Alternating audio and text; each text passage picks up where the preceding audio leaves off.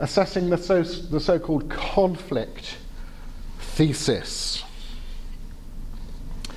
And a lovely old illustration here with the forces of science and their very scientific Gatling gun here shooting at the reactionary forces of sort of medieval religious ways of thinking about things. And this is a kind of typical depiction that we have in our culture since at least around about the 19th century of the relationship between science and theology, science and religion, science and Christianity, and so on. Indeed, the conflict thesis states that when science and theology have overlapping interests, and I think they do, at least on occasion have overlapping interests, science is, at least more often than not, in an incompatible conflict with theology, where science is right and theology is wrong. That is the conflict thesis, as it would be held by folks like Jerry Coyne. You see from his book title here, Faith versus Fact. That's the kind of picture of things that he has. This is a fairly long quote, but it's a real good one. So I put it up here for accuracy. This is from the historian of science, Peter Harrison. And he says that advocates of the conflict thesis hold that there has been a perennial and ongoing conflict between science and religion, and that such conflict is inevitable. The thesis found its definitive formulation in the 19th century, and despite powerful criticism by historians, is still commonly encountered in contemporary debates about science and religion. The current consensus amongst historians is that the history of science-religion relations is too complex to fit into any simple pattern of unremitting conflict. The conflict thesis is conceptually simplistic and at odds with the historical evidence. I was recently reading this book, Secularity in Science, by some sociologists who did a very wide-ranging survey of scientists in lots of different countries and cultures around the world. And they report that in the 8 national contexts we studied, a substantial majority of scientists do not believe that science and religion are intrinsically in conflict with each other.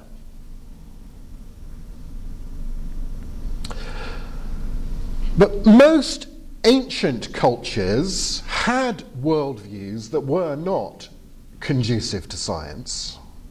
I mean, according to, say, pantheistic worldviews, the natural world is an illusion, right? It's not real in a substantial sense, it's illusory.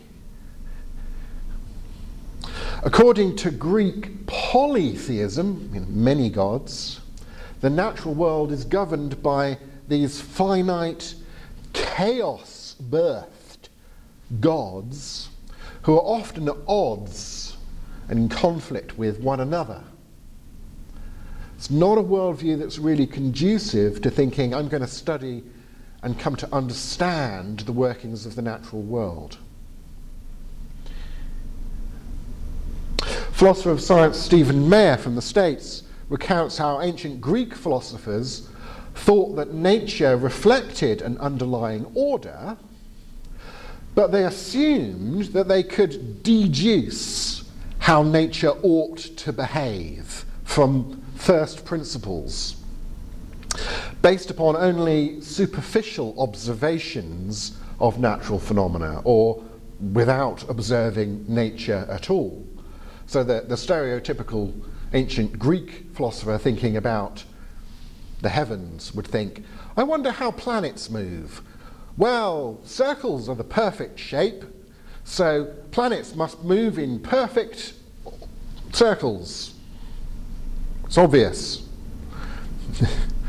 They wouldn't really think to go and have a look.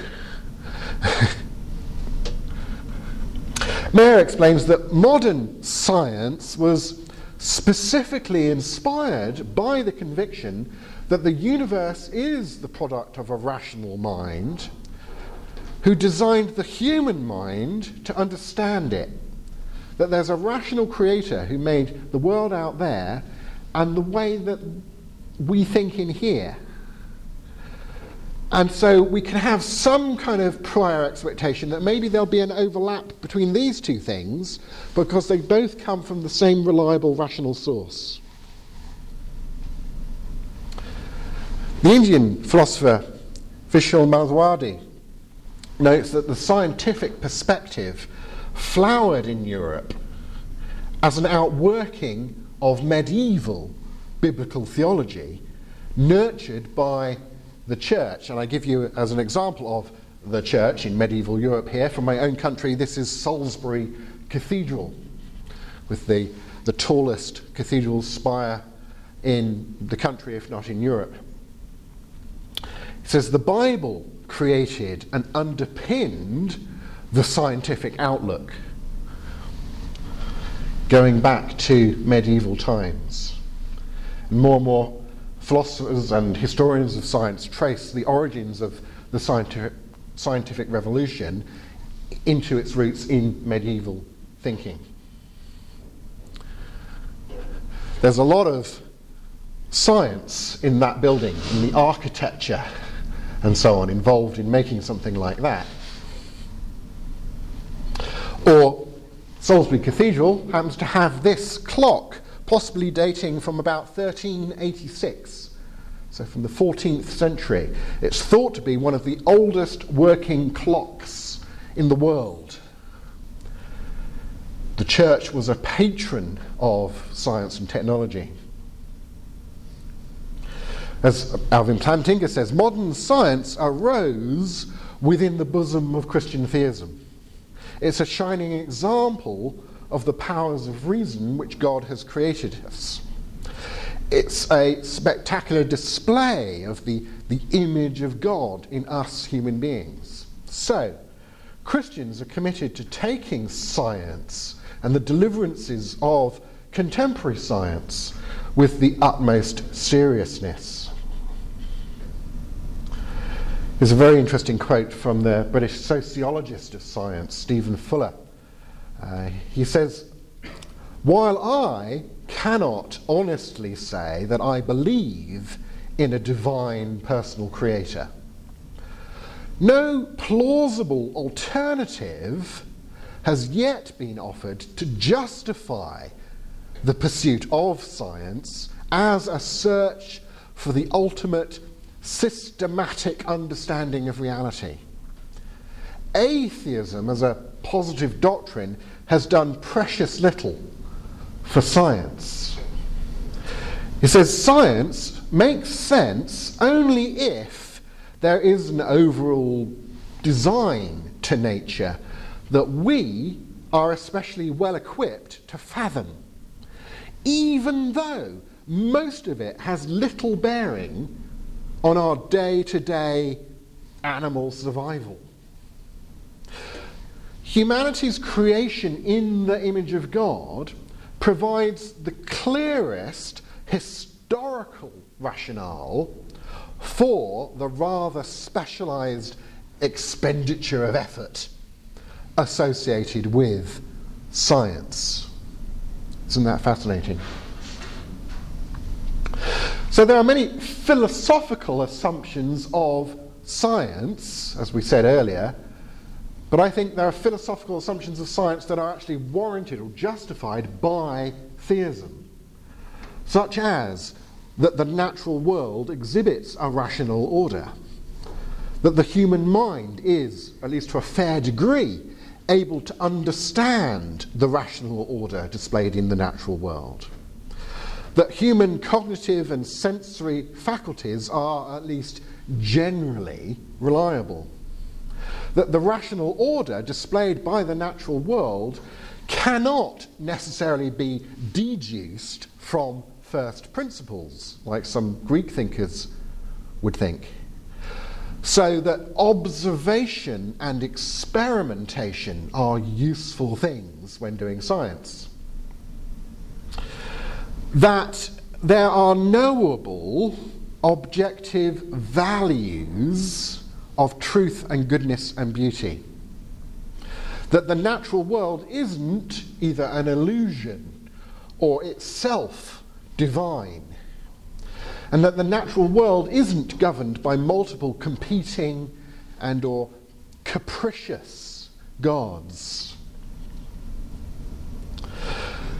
Now, there are, I think, two major sources of at least apparent conflict on occasion between science and theology. They are bad readings of Scripture and bad philosophies of science.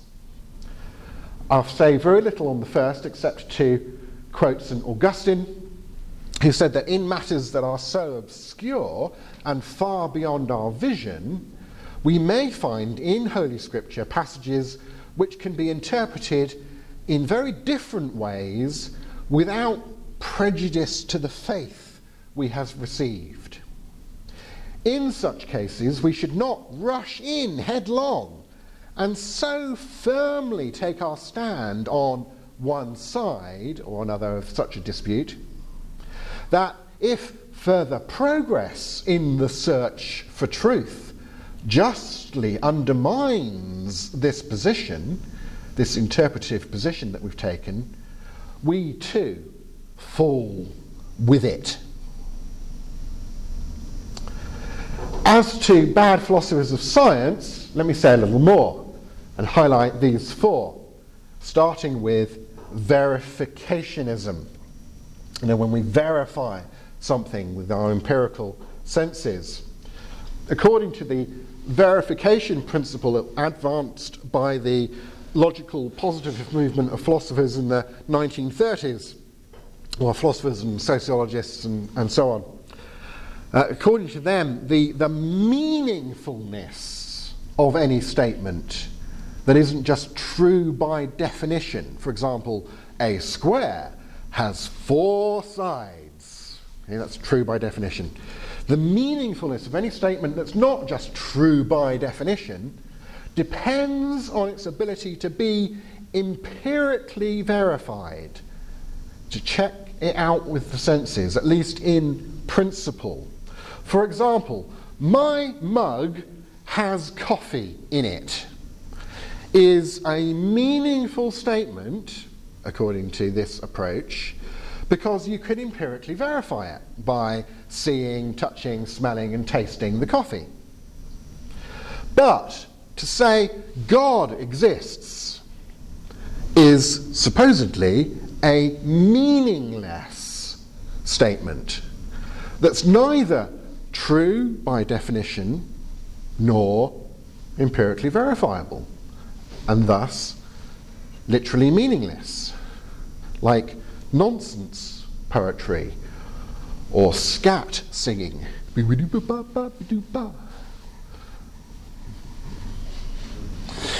So A.J. Ayer, who made this approach famous in his book Language, Truth and Logic, published in 1936, he's an Oxford University philosopher, rubbed shoulders with C.S. Lewis, same generation. He said, God is a metaphysical term. And if God is a metaphysical term, then it cannot even be probable that a God exists. For to say that God exists is to make a metaphysical utterance, which cannot be either true or false. If a putative proposition, a supposed statement, fails to satisfy the verification principle and is not a tautology, is not true by definition, then it is metaphysical, and being metaphysical, it's neither true nor false, but literally senseless. And so philosophy in the Anglo-American world went through this period of everybody not discussing whether or not God exists, but discussing whether it even made sense to claim that he might exist or not. Can we even use language to have that discussion? Now, the main problem among many facing verificationism is that it contradicts itself, and it doesn't get worse for a position than that in philosophy. The verification principle is itself neither true by definition nor something that can be empirically verified. According to its own rule, if you apply that rule to itself, it says, "Don't, meaningless." Oops. And indeed, although one cannot directly verify God's existence, several arguments for God can be framed using the same kind of indirect verification as used in scientific theory argumentation. So Basil Mitchell, another Oxford philosopher of science, said the logical positivist movement started as an attempt to make a clear demarcation between science and common sense on the one hand and metaphysics and theology on the other, trying to make this hermetically sealed distinction again, right? But work in the philosophy of science convinced people that what the logical positivists had said about science was not true. And by the time the philosophers of science had developed and amplified their accounts of how rationality works in science, people discovered that similar accounts applied equally well to the areas they had previously sought to exclude, namely theology and metaphysics. So saying you can't really make this hard and fast line of distinction. So as William Lane Craig says, the collapse of verificationism during the second half of the 20th century was undoubtedly the most important philosophical event of the century. Its demise brought about a resurgence of metaphysics, along with other traditional problems of philosophy that had been hitherto kind of suppressed by this verificationism. Accompanying this resurgence has come something new and altogether unanticipated, a renaissance, a rebirth in Christian philosophy. Scientism, we've already touched on in our last section about how we know, Rosenberg saying, we trust science as the only way to acquire knowledge. But again, there are many problems with this. Scientism, if you like, is kind of applying verificationism to how we know, to epistemology, rather than to meaning. When do we mean? It's applying it to how do we know? It sets up science as the only reliable, or perhaps the most reliable, pathway to rational belief, stroke knowledge. But like verificationism, scientism assumes the existence of a firm distinction or line of demarcation between science and philosophy in order to reject philosophy as a way of knowing and to exclude metaphysics from science. But as philosopher Francis Beckwith reports, the overwhelming consensus in philosophy of science is that demarcation criteria are doomed to failure. You can't make that distinction consistently. In other words, science is and always has been natural philosophy. And trying to demarcate and separate science, natural philosophy, from philosophy leads to problems for science. The scientistic demand that every rational belief must be justified by scientific empirical evidence. Again, it's self-contradictory. It can't be justified by scientific empirical evidence. It leads to an infinite regress. If I say, okay, I'm not going to believe A until you give me some scientific empirical reasons to believe it. Call those reasons B. But why should I believe B? And that the information in B really does support the truth of A. Well, I shouldn't believe that unless I have some scientific empirical evidence. Let's call that C. D, E, do. Whoops. It's also open to obvious counterexamples, metaphysical, moral, aesthetic. Rainbows are beautiful. It's not, something that we empirically measure, but it sure is something I think I know from introspecting upon my experience of seeing a rainbow. So as historian John Somerville puts it in a trenchant passage here, he says, most scientists are as horrified as anyone at the excesses of, for example, Nazi science. They may claim that it was not really science at all. But it's not a lack of experimental rigour that they are objecting to, as much as the unrestrained use of Homo sapiens, whose humanity is being ignored. Thus, scientists are responding to ideas they may have learned as religious taboos and have never found an independent basis for. Science itself didn't teach them that humans shouldn't be treated as things. Two more. Naturalism. Here's American astronomer Carl Sagan. The cosmos is all there ever was, is, or shall be. Famous statement from his TV series Cosmos.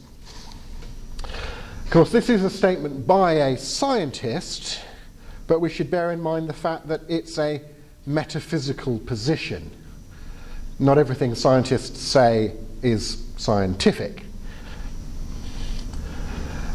And science is not, I would argue, an inherently naturalistic enterprise, as shown by its Christian origins historically. A scientific description or explanation of something that doesn't mention God does not thereby deny God or contradict theism.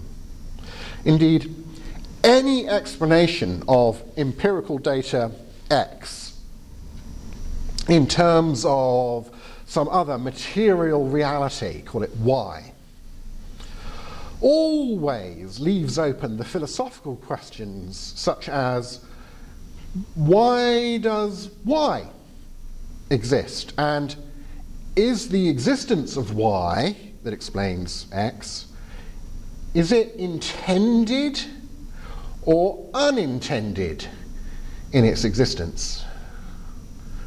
Philosophical questions. And finally, what's called, and I mentioned it again in the first section, methodological naturalism. This is the way that the US-based National Academy of Sciences puts it. They say the statements of science must invoke only natural things and processes. The statements of science, to counter science, must invoke only natural things and processes. In other words, although science doesn't deny the existence of anything supernatural, it must never mention anything supernatural. It's like the horse here, you've got to put the blinkers on to anything supernatural. and then you're doing science. If you take the blinkers off, oh dear, I'm not doing science anymore. But why must that be the case? Is this a good rule to adopt? Well, here's an atheist philosopher of science who thinks not. Bradley Monton argues this way. He says, if science really is permanently committed to methodological naturalism, it follows that the aim of science is not generating true theories about reality.